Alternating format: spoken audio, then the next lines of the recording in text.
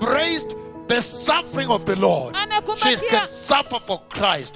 Be rejected, be blackmailed, be abused. She does not care. Amekumbatia kabisa mateso ya Kristo. Anaweza kuteseka kwa ajili ya Kristo. Anaweza kukejeliwa, kudhihakiwa, kuchekelewa, kusimangwa. Hajali kabisa. Right next to the book of 1 John, the book of 1 John chapter 2. Kitabu cha Yohana wa kwanza sura ya 2. Verses 5 and 6. Mstari wa 5 na wa 6. Next door. Mlango unaofuata tu. But if anyone obeys his word, lakini kama mtu yeyote akitii neno lake, God's love, upendo wa Mungu, is truly made complete in him. Umekamilika ndani yake kweli kweli. This is how we know that we are in him. Hivi ndivyo tujue kwamba tumo ndani yake. Whoever claims to live in him must walk as Jesus did.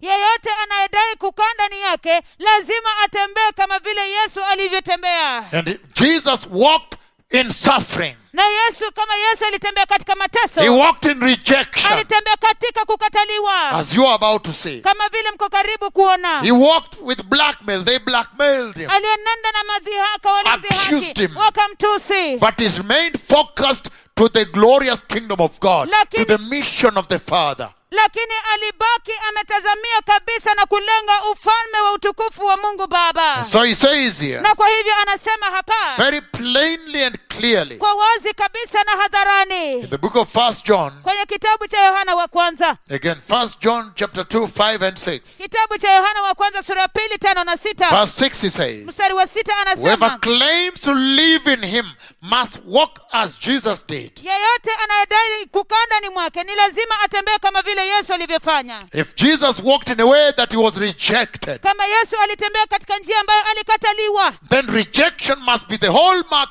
of the church at this dying hour, this critical hour when the kingdom of God is near.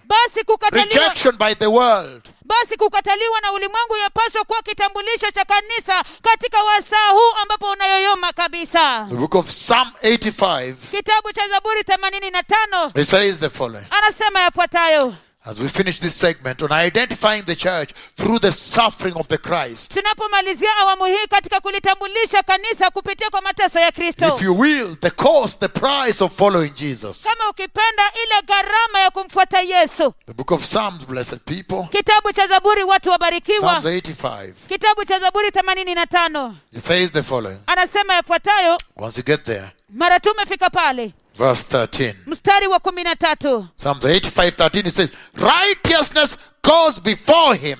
Anasema ya kwamba haki itatangulia mbele yake. And prepares the way for his steps. Na kutengeneza njia kwa ajili ya hatua zake. That if anybody claims to be in Christ Jesus, ya kwamba kama mtu yeyote akidai kuwa ndani ya Kristo Yesu, if anybody says he is in Christ Jesus, kama mtu yeyote akisema ya kwamba yumo ndani ya Kristo Yesu, you must walk after him. Ni lazima umfuate. And yet this is what he said about him. Na ndio kwa kweli hiki ndicho anasema kumhusu yeye. Righteousness goes before him. Haki humtangulia. And prepares the way for his steps. Na kutengeneza njia kwa ajili ya hatua zake. Even the present day church of Christ aspiring for rapture, for the kingdom of God. Hata kanisa la leo hili Kristo ambalo linaazimia kwa ajili ya unyakuzi, kwa ajili ya ufalme wa Mungu. At this hour, katika wasaa, righteousness should be going before you. Uhaki wapaswa kukutangulia. To prepare the way. Ili kuandaa njia for your steps. Kwa ajili ya hatua zako. That is what it means to follow Jesus. Hiyo ndio inayomaanisha kumfuata Yesu. When you say you have decided to follow Jesus. Unaposema ya kwamba umeamua kumfuata Yesu. Meaning you have decided to follow righteousness. Kumaanisha kwamba umeamua kufuata uhaki. Only the righteous path can lead you to Jesus. Ni njia ya haki tu peke yake inaweza kukupeleka kwa Yesu. And so blessed people. Kwa hivyo watu wabarikiwa. I want us now to open up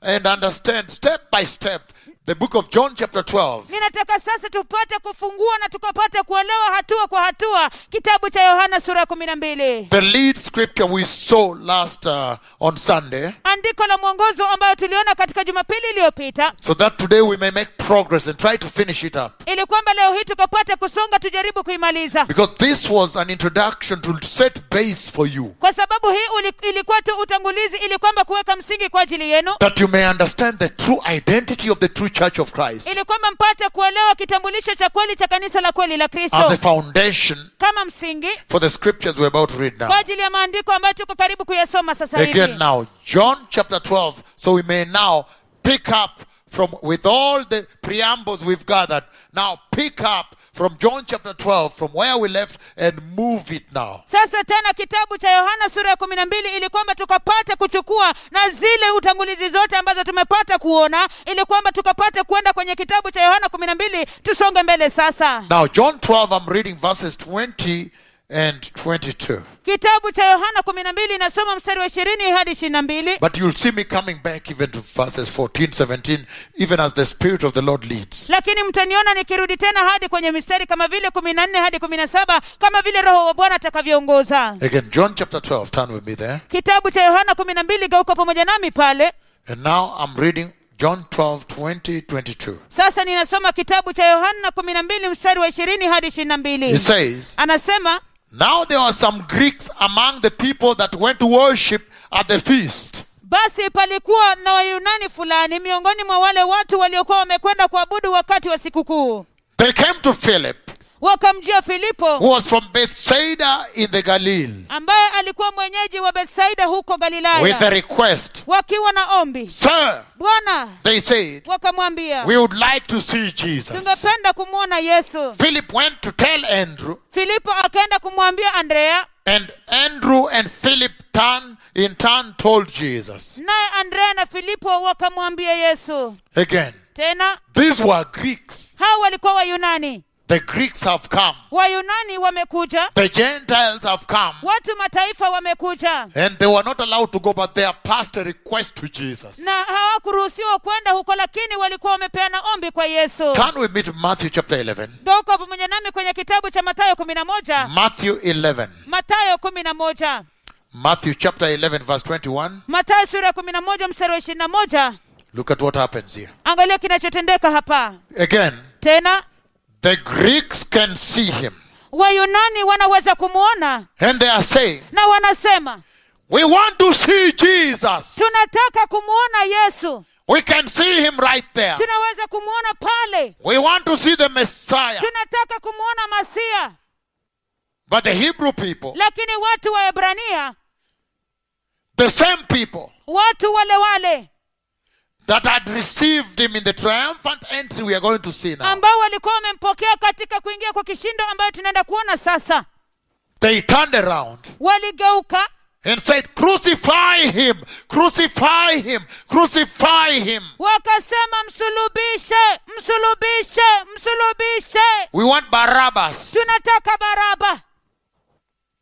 Crucify him. Msulubishe. So the Greek have come, the Gentiles have come. Kwa hivyo Wayunani wamekuja, watu mataifa wamekuja. And you saw how he answered them. Na mliona jinsi alivyowajibu. He said, Alisema that my time to be glorified has arrived. ya kwamba saa yangu ya kutukuzwa imefika.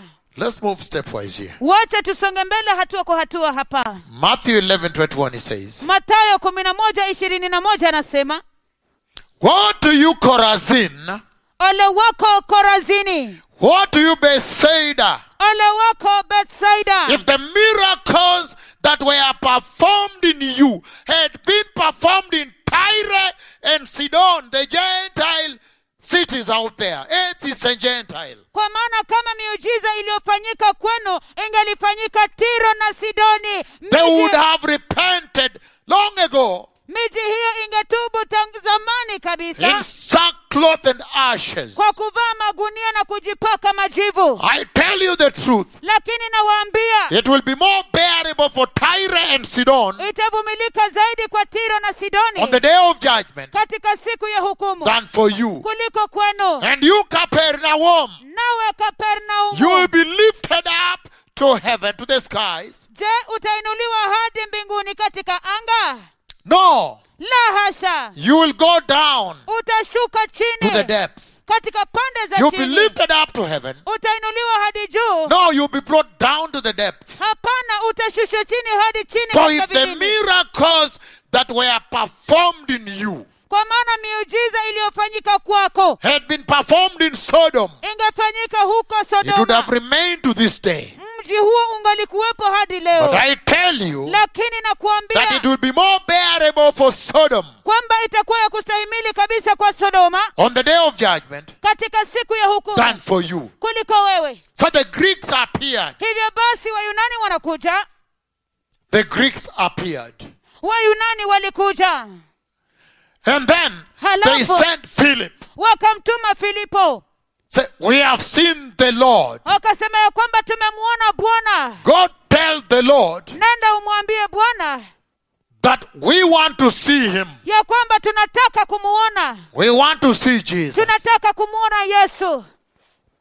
Go tell him we want to see him. Nenda umwambie ya kwamba tunataka kumuona. The Greeks, Wayunani, and yet the miracles na ilhali miujiza had not happened in Greece. hazikuwa zimetendeka kule katika Uyunani. Philip came from Bethsaida. Filipo alikuja kutoka Bethsaida. Read Mark chapter 6. Soma kitabu cha Marko sura ya 6. And many miracles happened in Bethsaida. Na miujiza mingi mingine zilitendeka kule Bethsaida. Let us read Mark chapter 6, Wacha tusome kitabu cha Marko sura ya 6 verse 45. mstari wa 45. He says the following. Anasema yafuatayo: Immediately Jesus made his disciples get into the boat mara Yesu akawataka wanafunzi wake waingie katika mashua and go ahead of him to Bethsaida na wamtangulie kwenda Bethsaida, while he dismissed the crowd. wakati yeye anaugua ule umati. So he was there. Wakati yeye He anauona went ule to umati. Bethsaida. Kwa hivyo alikuwa pale, alienda He Bethsaida. did miracles in Bethsaida. Alifanya miujiza kule Bethsaida. Philip came from there. Filipo alikuja toka huko. And the Lord is saying Na Bwana anasema that at this moment in time, ya kwamba katika wasaa huu, katika majira haya, the Gentiles could see him. watu mataifa waliweza kumwona. And remember, it's a critical hour. He's just about to go to the cross. Na kumbuka ya kwamba ni wasaa nyeti kabisa, yuko karibu tu kwenda The msalabani. Gentiles have arrived. Watu mataifa wamefika And say, hey, that is the Lord. na kusema ya kwamba huyo ni Bwana. Can you tell him we want to see him? Je, unaweza kumwambia ya kwamba tunataka kumuona? Can you tell the Lord we want to see him? Unaweza kumwambia Bwana ya kwamba tunataka kumuona? Mark chapter 8:22. Kitabu cha Marko sura 8:22. Look at what he says. Angalia anachosema. They came to Bethsaida, Wakaja Bethsaida, and some people brought a blind man and a beggar. na baadhi ya watu A blind wakamleta man that begged people. Again, and some people brought a blind man that begged to Jesus to touch him. wakaja Bethsaida, na baadhi ya watu wakamleta mtu mmoja kipofu, wakamsihi Yesu amguze. He took the blind man by hand and led him outside the village. Yesu akamshika mkono huyo kipofu, akampeleka nje ya kijiji. And when he had spit on the man's eyes, Na baada ya kuyatemea mate macho ya yule kipofu he put his hands on him na kumwekea and mikono, asked him, do you see anything? Yesu akamuuliza, je, unaona chochote? He looked up and said, Na yule kipofu akaangalia na I akasema, see people ninaona watu look like trees walking around. wanaonekana kama miti inayotembea tembea. Once more, Jesus put his hand on the man's eyes. Yesu akamwekea tena mikono machoni, Then they were opened. kisha macho yake yakafunguka, His sight was restored. kuona kwake kukarejeshwa, And he saw everything clearly. naye akaona kila kitu vizuri And kabisa. Jesus sent him home saying, Yesu akamuaga aende nyumbani kwake akisema, don't go into the village. hata kijijini usiingie, Saying, don't go into the village. akisemea kwamba usiende kijijini. But miracles happened Lakini miujiza zilitendeka in Bethsaida. kule Bethsaida, And he's saying na anasema that if the miracles that had happened in Israel had happened in Greece, ya kwamba kama ile miujiza ambazo zilikuwa zimetendeka kule Israeli there would have been a zimetendeka Uyunani, flame of revival, a blast, kungekuwepo na moto wa uvuvio, mlipuko, an everlasting revival. uvuvio wa milele. But just based on what happened in Israel, Lakini kuzingatia tu kile what kilichotendeka they Israeli, heard, kile walichosikia, they had also come because they had heard about Lazarus. pia walikuja kwa sababu pia walikuwa wamemsikia kuhusu Lazaro, They had heard about Lazarus. walikuwa wamesikia kumhusu Lazaro, And what Jesus has done in a major sign, na kile ambacho Yesu alikuwa amefanya ilikuwa ishara kubwa the kabisa, resurrection. ufufuo. And so now, Na kwa hivyo sasa it is amazing yashangaza kabisa that when they saw Jesus, based on the miracles he had done in the promised land, they say, we want to see Jesus. ya kwamba walipomwona Yesu, kuzingatia tu zile miujiza ambazo alikuwa amefanya katika nchi ya ahadi, wakasema ya kwamba tunataka kumwona Yesu. Luke chapter 9 verse 10. Kitabu cha Luka sura ya 9 mstari wa 10, Stepwise. hatua kwa hatua. Luke 9:10. Kitabu cha Luka sura ya 9 mstari wa 10 He says the following. anasema yafuatayo: Luke 9:10. Luka 9:10. Hallelujah. Haleluya. He says, Anasema when the apostles returned, wale mitume waliporudi they reported to Jesus wakamwambia Yesu that what they had done. yote waliokuwa wamefanya. He took them with him, Akawachukua pamoja naye, and they withdrew by themselves to a town called Bethsaida. nao wakaenda faragani mpaka mji mmoja uitwao Bethsaida. But the crowd learned. So they knew that town. The Greek had seen what Jesus had done in the land, and Philip himself was from Bethsaida. Hivyo basi wale Wayunani walikuwa wameona kile ambacho Yesu alikuwa amefanya katika nchi, naye Filipo mwenyewe alikuwa kule Bethsaida. These were converts. Hawa walikuwa watu ambao walikuwa wamebadilika. And it's also amazing Na pia yashangaza that kabisa Bethsaida was really mixed. You found some Gentiles lived among them there. ya kwamba pia Bethsaida ilikuwa mji ambao ulikuwa umechanganyika, ungepata watu mataifa pia walikuwa wanaishi hapo. And so now, Na kwa hivyo with sasa, this in the background, na hii ukijua sasa, Jerusalem is full Yerusalemu imejaa, full of people. imejaa watu pomoni. They have come to the feast of Passover. Wamekuja katika sikukuu ya Pasaka, They have entered. wameingia. And then Jesus makes a triumphant entry. Halafu Yesu anaingia kwa kishindo. Now let us walk step by step. Sasa wacha tutembee hatua kwa hatua. Let us go back to the same John. Wacha turudi kwenye kitabu hicho hicho cha Yohana. John chapter 12. Yohana sura ya 12. Turn with me there. Geuka pamoja nami pale, That we may open up a little more for you now. ili kwamba tukapate kufunua zaidi kabisa kwa ajili yenu sasa. John 12, Kitabu cha Yohana 12 verses 12 and 19. mstari wa 12 hadi 19. Once you are there. Mara tu mmefika pale, The next day, the great crowd that had come for the feast heard that Jesus was on his way to Jerusalem. siku iliyofuata umati mkubwa uliokuwa umekuja kwenye sikukuu walisikia kwamba Yesu alikuwa anakuja Yerusalemu. They took palm branches Basi wakachukua matawi ya mitende, and went out to meet him, shouting, wakatoka kwenda kumlaki huku wakipaza sauti, Hosanna! Hosana! Blessed is he who comes in the name of the Lord. Amebarikiwa yeye ajaye kwa jina la Bwana. Blessed is the King of Israel. Amebarikiwa mfalme wa Israeli. Jesus found a young donkey. Yesu akamkuta mwana punda. And we are going to open this a little bit more for you in the book of Luke, but just read it for now. You say, Jesus found a young donkey and sat on it, for as it is written, Yesu akamkuta mwana punda akampanda, kama ilivyoandikwa, do not be afraid, O daughter of Zion. usiogope ewe binti Sayuni. See, your king is coming, Tazama mfalme wako seated on a anakuja, colt, on a donkey's colt. amepanda mwana punda. At first, his disciples did not understand all this. Mwanzoni wanafunzi wake hawakuelewa mambo haya yote, Only after Jesus had been glorified lakini ni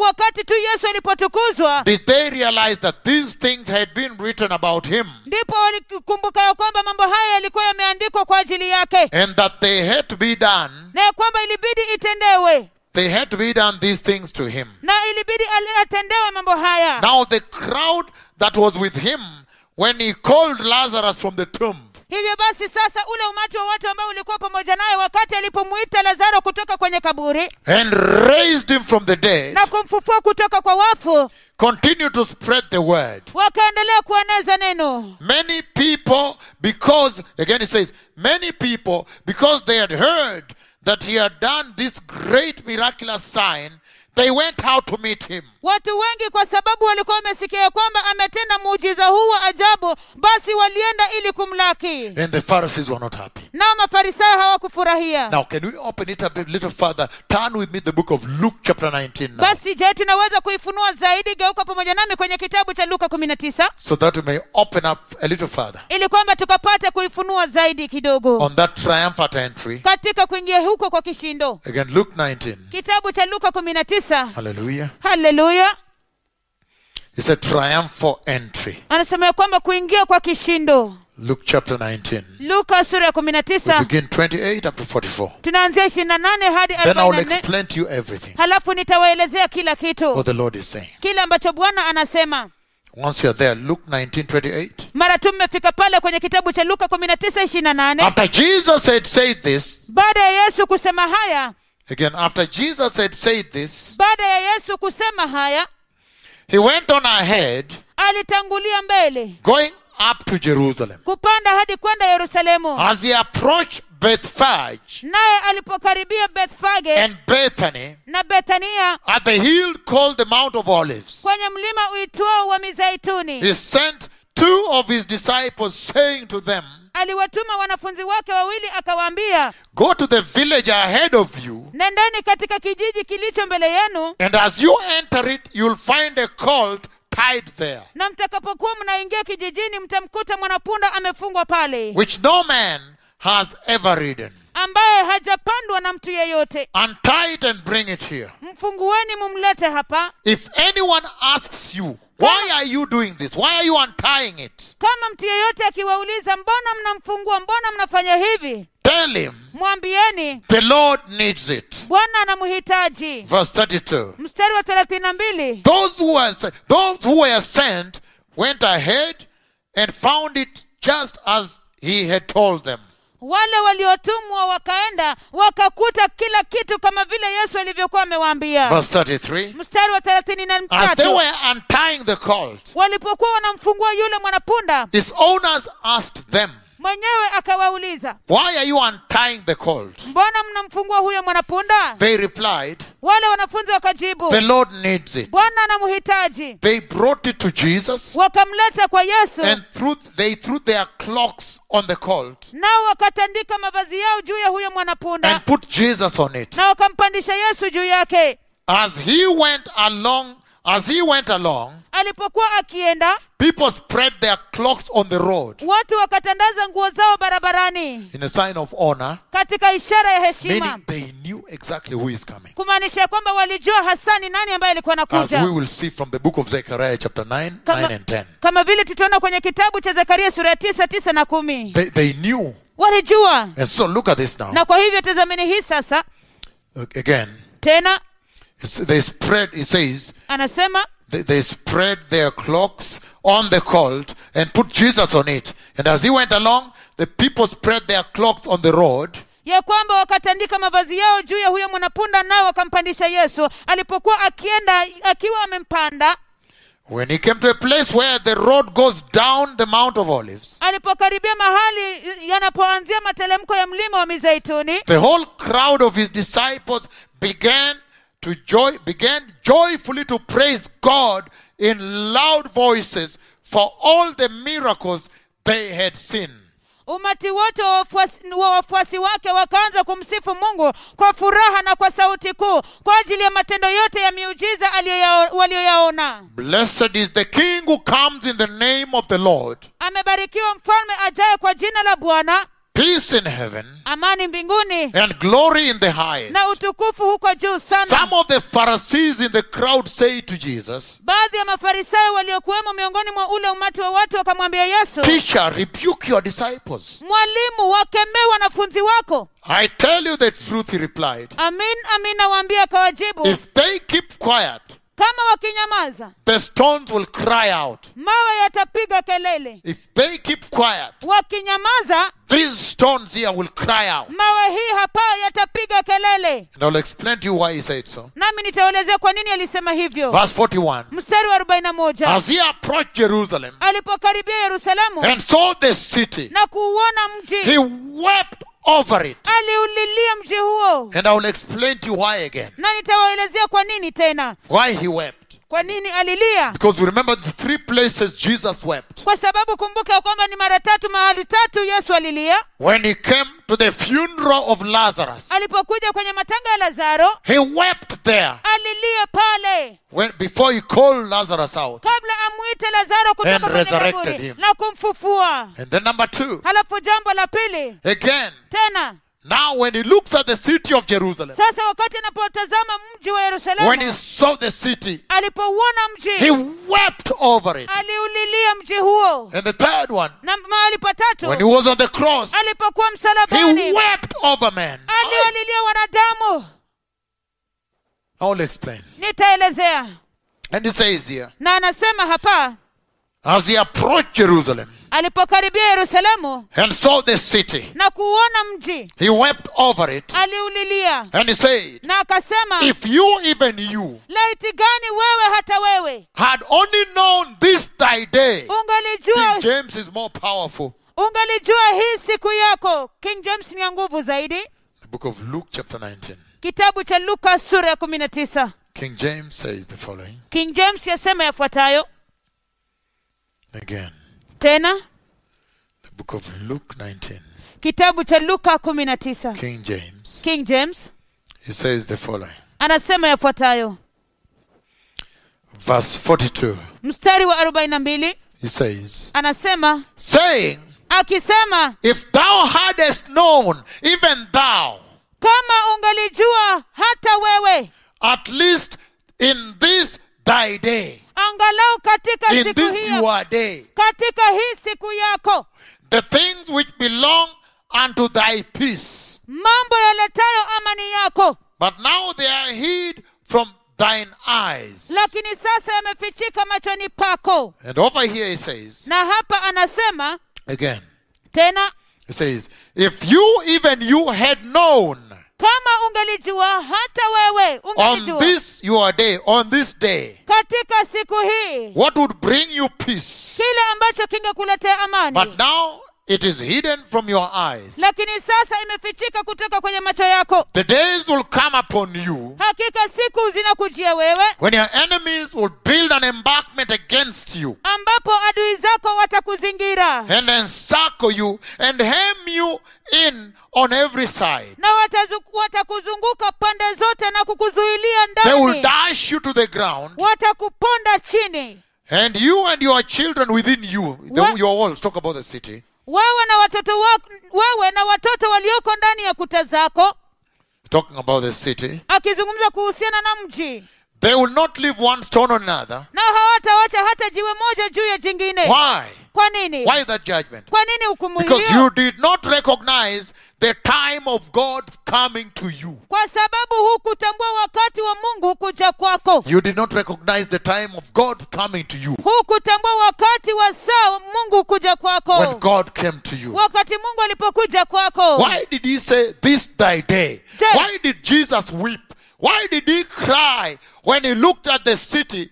Then he wept over the city. Je- Why did Jesus weep over Jerusalem? Je, mbona Yesu alilia? Kwa nini Yesu alipoutazama mji huo wa Yerusalemu aliulilia? He just looked at the city. He turned, the road turned like this. Then when he picked a proper view of the city, he wept over her. He Bwana- wept over Jerusalem. Bwana aligeuka tu namna hii, na wakati alipouona mji huo vizuri kabisa aliulilia sana Yerusalemu. The city that was built on Abraham's Moriah. Mji ambao ulijengwa katika Moria ya Abrahamu. The city that was built on David's Zion, Mount Zion. Mji ambao ulijengwa katika mlima Sayuni wa Daudi. The city that was built on Melchizedek's Salem. Mji ambao ulijengwa katika Salemu ya Melkizedeki. Why did Jesus weep over the city? Je, kwa nini Yesu aliulilia mji huo? And why did he say, if you had known, even you, on this thy day, this your day, aye, Je, na kwa nini alisema ya kwamba hata ungalijua wewe katika siku hii yako? why? Mbona? Because he knew Kwa sababu alijua that the inhabitants of that city, ya kwamba wakazi wa mji huo, the people of that city, watu wa mji huo, that city ya kwamba mji huo was aware ulikuwa unajua of vizuri what the prophets had said about this particular day. ya kile ambacho Aye. manabii walikuwa wamesema kuhusiana na siku hii hasa kabisa. Daniel had seen this day. Danieli alikuwa ameona siku hii. Turn with me, Daniel chapter 9, 24-27. Geuka pamoja nami kwenye kitabu cha Danieli sura ya 9, 24 hadi 27. Daniel chapter 9, blessed people, Danieli sura ya 9, watu wabarikiwa, that we may open up why Jesus wept Ili- over Jerusalem. ili kwamba tukapate kufungua kwa nini Yesu alililia mji wa Yerusalemu. Daniel chapter 9. Kitabu cha Danieli sura ya And 9. I'm reading 24-27. Nami ninasoma mstari wa 24 hadi 27. And he says, Na anasema 77 are decreed for your people majuma 70 yameamuriwa kwa ajili ya watu wako and your holy city, thy people and thy holy city, na kwa ajili ya mji wako mtakatifu, watu wako na mji to wako finish mtakatifu, the transgression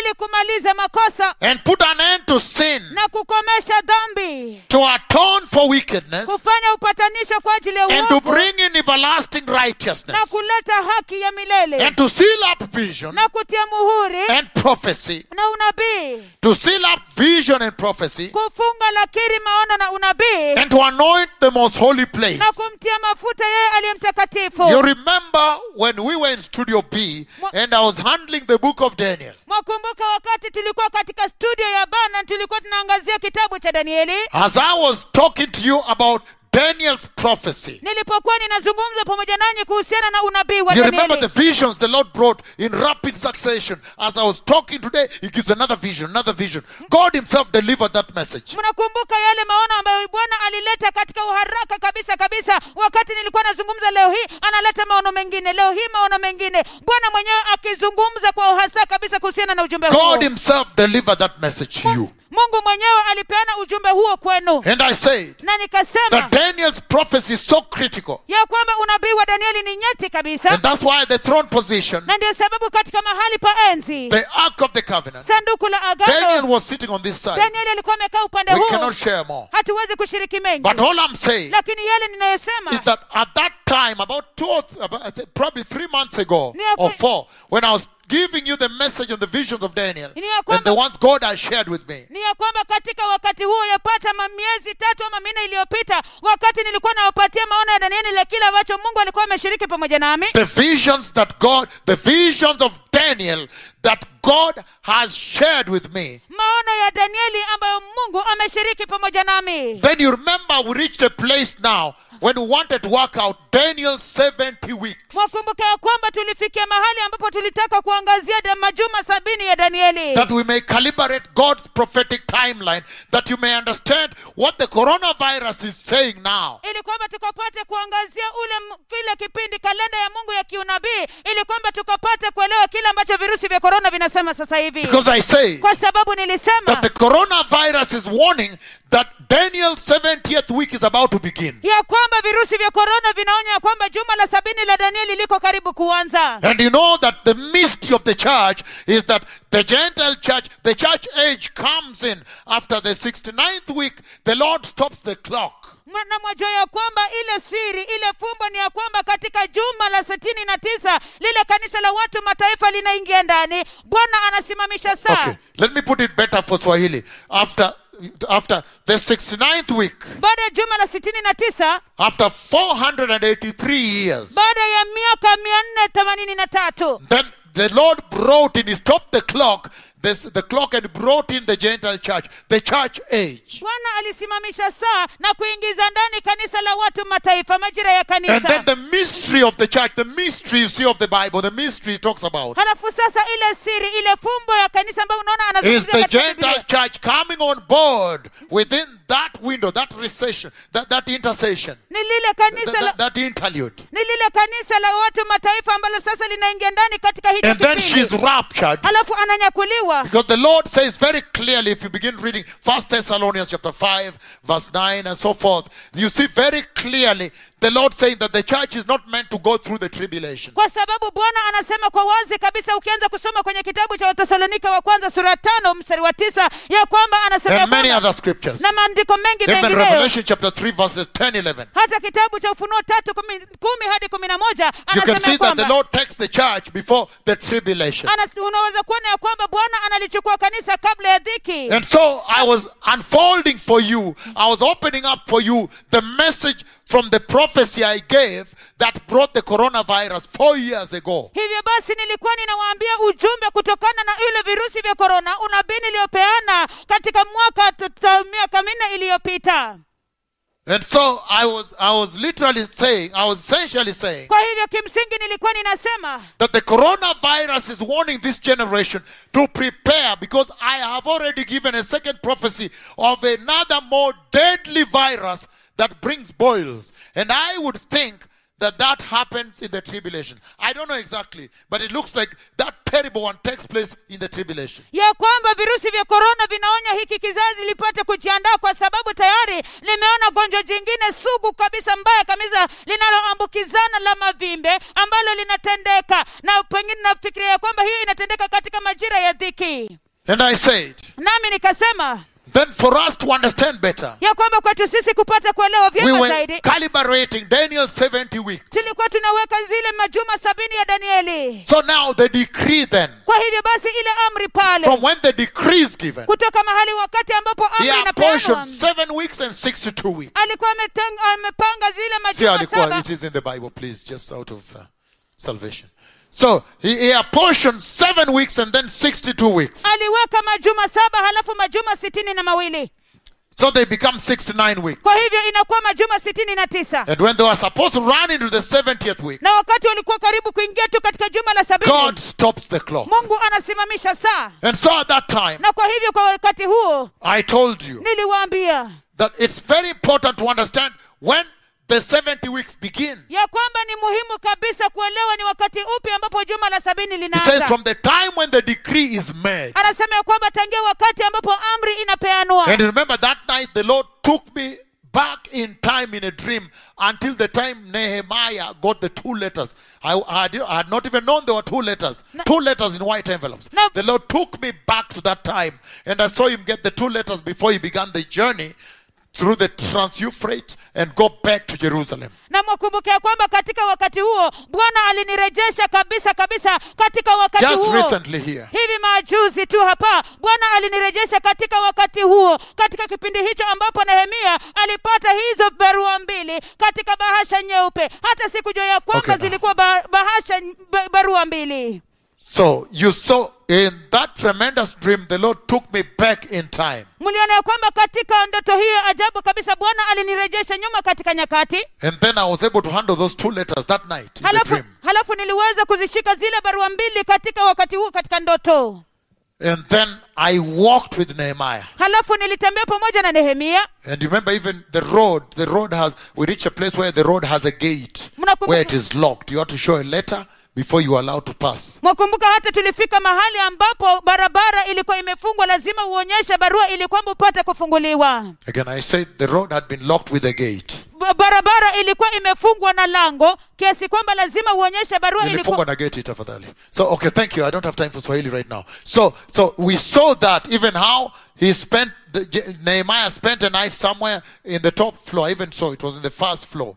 And then he left the next morning. Tuliona hata jinsi ambavyo Nehemia alipata kulala mahali katika orofa ya juu, halafu akaondoka asubuhi iliyofuata. And so, kwa hivyo, then I understood hivyo nikaelewa that the 70 weeks begin with the decree when Nehemiah was given the permission, Yep. the letters. And then I found out there were 2 letters. ya kwamba lile juma la 70 linaanza na ile amri wakati ambapo Nehemia alipopewa zile barua 2. Hallelujah. Hallelujah. And so now, Kwa hivyo sasa he's saying anasema that if you had known ya kwamba kama ungalijua on this thy day, katika siku hii yako.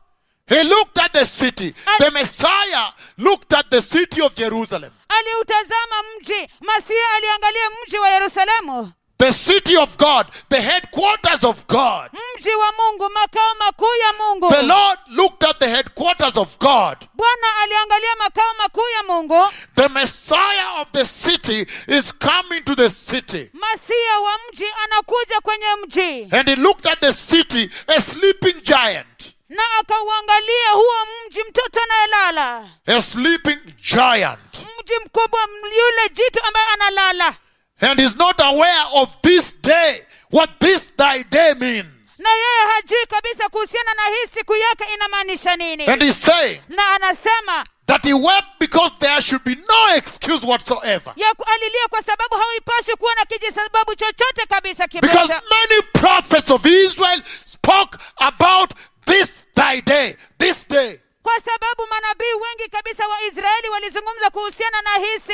yako, siku You can see yako. very clearly that Daniel talked about the 69 weeks, and then at that time the Messiah will come, the anointed one. He will be cut off, meaning he will come and die on the cross as the glorious Lamb of God. So he wondered, how come they claim not to know this day? Hivyo basi mnaweza kuona kwa wazi kabisa ya kwamba Danieli alizungumza kuhusiana na majuma 69, halafu katika juma la 69 Masia atakuja, halafu atakatwa, atakatiliwa mbali. Hivyo basi hakuelewa kabisa kwa nini msijue kuhusiana na siku hii yako. He could not understand. Hakuelewa kabisa. How could they not be aware of this their day? Ni vipi hawakujua kuhusiana na hii siku yako? Look here. Angalia hii hapa sasa. And he says, Na anasema again, Daniel chapter 9. kitabu cha Danieli sura ya 9. I was reading verse 24. Nilikuwa nasoma mstari wa 24. 70 weeks have been decreed for thy people in thy holy city Majuma 70 yameamriwa kwa ajili ya watu wako na kwa ajili ya mji wako to mtakatifu, do this, to finish transgression, ili kumaliza makosa, to put an end to sin, kukomesha dhambi, to atone for wickedness, kufanya upatanisho kwa ajili ya and uovu, to bring everlasting na righteousness, kuleta haki ya milele, and to seal up vision and prophecy, na kufunga maono na unabii, and to anoint the most holy. na kutia mafuta yale And you can mtakatifu see sana. that to atone for sin, Na mnaweza kuona ya kwamba kufanya upatanisho kwa ajili ya dhambi, talking about the lamb that would come akizungumza kuhusiana na mwanakondoo ambaye to angekuja that city, katika mji to huo, atone for sin, ili kufanya upatanisho kwa ajili ya for dhambi, propitiation kwa ajili ya for sin. upatanisho, kwa ajili ya upatanisho kwa ajili ya dhambi. Verse 25. Mstari wa 25. Know and understand this. Ujue na kuelewa hili From the issue of the decree to restore. That is why the Lord that night showed me the dream with the letter, the decree to go restore. tangu kutolewa kwa amri ya kwenda kurejesha. Ndio sababu katika usiku huo katika ndoto Bwana alinionyesha hizo barua za kwenda kurejesha. Know and understand this. Ujue na uelewe hili From the issuing of the decree to restore and rebuild Jerusalem until the anointed one, the ruler, comes, there will be 7 sevens and 62 sevens. So they knew this. tangu kutolewa kwa amri ya kutengeneza na kujenga upya Yerusalemu mpaka kuja kwa mpakwa mafuta aliyemtawala, kutakuweko majuma 7 na majuma 62. So they knew this. Kwa hivyo walijua hii. They knew this day. The prophets of Israel had spoken about this. The prophets of Israel always speak about the Messiah. Walijua- Look at these two now. Always about the Messiah. The coming of the Messiah. Prepare for the Messiah. The day of the Messiah is coming. The day is coming. Messiah, Messiah, Messiah. The prophets of Yahweh always prophesy about the Messiah. So how come they did not know this day? Walikuwa wamejua kuhusiana na siku hii kwa sababu manabii wa Israeli walikuwa wamezungumza kuhusiana na hii. Kila wakati manabii wa Israeli huzungumza kuhusiana na Masia. Masia kila wakati Masia. Tazama hawa manabii wawili wakuu wa Bwana wanazungumza kuhusiana na kuja kwa Masia, kurejea kwa Masia. Hivyo basi je, yawezekanaje ya kwamba hawakujua kuhusiana na siku hii? Do you understand why Jesus wept? Je, mnaelewa kwa nini Yesu alilia? I'm only showing you the way. Ninawaonyesha tu njia. I'm showing you the way that the church must follow. Ninawaonyesha The way njia. Jesus charted out for her. The way to the cross. But now I'm using this to expand you and buttress your roots into the word. We are taking advantage of this to open up a greater latitude. Ninawaonyesha njia, barabara ambayo Bwana alitengenezea kanisa ili kwamba likapate kuifuata, lakini natumia tu The way hii. to the cross, that's what I said. Na barabara ambayo Yesu alionyesha kanisa ili kwamba lipate kufuata, barabara ya kuelekea kwenye msalaba. Ndio sababu ninawapeleka katika hii ili kwamba kudhibitisha na kuweka dhabiti katika neno. So do you understand, as we handle John chapter 12, why Jesus weeps at the triumphant entry? Hivyo basi je, mnaelewa tunapoangazia kitabu cha Yohana 12 ni kwa nini Yesu analia wakati anapoingia katika kuingia kwa kishindo? The prophets talked about this. Manabii walizungumza kuhusiana na hii. Zechariah. Zekaria. Turn with me to Zechariah. Geuka pamoja nami kwenye kitabu cha Zekaria. The book of Zechariah. Kitabu cha Zekaria. They read all these oracles of the prophets. Walisoma maosia haya yote ya manabii. Why? Kwani- Jesus wept at the city of Jerusalem? Ni kwa nini Yesu aliulilia Okay, mji wa put your microphone. Yerusalemu? Somebody help me there. So again, why Jesus wept at the city of Jerusalem? Ni kwa nini Yesu aliulilia mji wa Yerusalemu?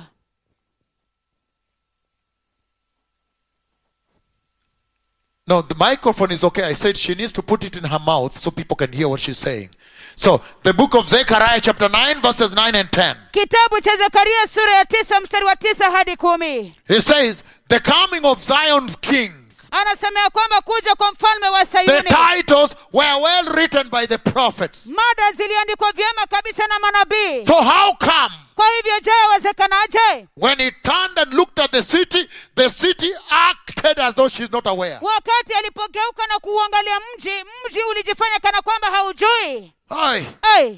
And then to say, stone him, crucify him, kill him. Halafu sasa kusema ya kwamba mpigeni mawe, msulubishe, muueni. Rejoice greatly, O daughter of Zion. Shangilia sana, binti Sayuni. Shout, daughter of Jerusalem. Piga kelele, binti See, Yerusalemu. your king comes to you, Tazama mfalme wako anakuja kwako. righteous and having salvation, Ni mwenye haki naye ana wokovu. gentle and riding on a donkey, Mpole naye amepanda punda. a colt, Mwana punda, the fowl of a donkey. mtoto wa punda. I'll take away the chariots from Ephraim Nitaondoa magari ya vita kutoka and the Efraimu. war horses from Jerusalem. Na farasi wa vita kutoka And the battle Yerusalemu. bow will be broken. Na upinde wa vita utavunjwa. He will proclaim peace to the nations. Atatangaza amani kwa mataifa. His rule will extend from sea to sea Utawala wake utaenea kutoka bahari hadi and from bahari. river to the ends of the earth. Na kutoka mto Efrati hadi mwisho wa dunia. So he's coming as prophesied by the prophets. Kwa hivyo anakuja kama ilivyotabiriwa na manabii. He's seated on a donkey, on a colt of a donkey. Amekaa juu ya punda, juu ya mwanapunda. Meaning he's coming with peace. Kumaanisha kwamba anakuja na amani. At that time, Kwa wakati huo, when a king is approaching a city, wakati mfalme anaukaribia another mji, territory, katika ufalme mwingine, if he's coming in peace, kama anakuja kwa amani, he always did ride a donkey. kila wakati alimpanda punda. But when he's coming for war, Lakini wakati anakuja kwa ajili he ya rode a vita, horse. alimpanda He farasi. came with horsemen. Alikuja na mpanda farasi. So at this time, Kwa hivyo kwa wakati huu, the king of Jerusalem, mfalme wa Yerusalemu, the king of Salem, mfalme wa is Salemu, coming to Jerusalem. anakuja Yerusalemu. Jerusalem. Yerusalemu. He's coming to Jerusalem with peace and salvation Anakuja Yerusalemu na amani na and wokovu. redemption for Na mankind. ukombozi kwa ajili ya wanadamu. He's coming in peace. Anakuja kwa amani. He's coming as the king of Salem. Anakuja kama Shalom. mfalme wa Salemu. Amani, shalom. The king of Shalom. Mfalme wa amani. The prince of peace. Mfalme wa amani. And he's coming to Jerusalem Naye anakuja Yerusalemu on a donkey, meaning coming with peace. akiwa amempanda punda, kumaanisha kwamba anakuja kwa amani. And yet we all know in the book of Revelation chapter 19 verse 1, Na ilhali sote tunajua kwenye kitabu cha Ufunuo 19 mstari wa he kwanza, will come charging to that city with a powerful horse that I have seen in heaven ya already. kwamba atakuja I have seen the horse of God already. ya kwamba atakuja na kuingia katika mji huu akiwa amempanda farasi. Tayari That nimemwona means he's farasi wa coming Mungu for tayari. war. Hiyo inamaanisha kwamba anakuja kwa ajili ya When he vita. will be on the horse. Wakati atakuwa amempanda farasi. But now he's coming with peace. And the city of peace cannot understand her terms of peace. Lakini sasa anakuja na amani, na mfalme wa amani haiwezi kuelewa kabisa Hapana, you masharti said the yake. opposite. Mfalme wa amani hawezi kuelewa kweli. I know. You cannot even say that. Anakuja kwa amani, nao mji wa amani hauwezi kuelewa kabisa masharti ya amani yake. Zechariah 9. Kitabu cha Zekaria So sura ya the 9. reason Jesus wept Hivyo basi sababu ambayo Yesu alilia when he looked at Jerusalem, Jerusalem, wakati alipotazama Yerusalemu is because ni kwa sababu he saw that that city had all the oracles mentioning this day, aliona this thy day. aliona ya kwamba mji huo ulikuwa na unabii zote ambazo zilikuwa zinataja siku hii yake, And she was there as though she did not know this day. na alikuwa hapo kana kwamba hakuijua siku Still hii, with rebellion from the Pharisees, planning, how should we do this? How should we stop this? bado na uasi kutoka kwa Mafarisayo wakipanga, je, tutawezaje kukomesha hii, tutaifanyaje hii? Zechariah chapter 13 verse 7. Kitabu cha Zekaria 13 mstari wa 7, Awake, O sword, amka upanga against my shepherd, dhidi ya mchungaji wangu, against the man who is close to me, dhidi ya mtu aliye karibu nami, declares the sovereign Lord, asema Bwana mwenye nguvu the zote, Yahweh of hosts. Yawe wa majeshi. Strike the shepherd, Mpige mchungaji, and the sheep will be scattered. nao kondoo And watatawanyika, I'll turn my hand against the little ones. nami nitaugeuza mkono wangu The dhidi ya wana wadogo. prophets wrote about this day when the shepherd would be struck. Manabii waliandika kuhusiana na siku hii, wakati ambapo mchungaji atapigwa, The day of atonement. siku ya upatanisho, The day when he comes to go to the cross. siku ambayo atakuja na kwenda msalabani. The book of Isaiah 53. Kitabu cha Isaya 53. So that's why Jesus wept. Hivyo basi ndio sababu Yesu He alilia, wondered how come they claim not to know. alishangaa ni kwa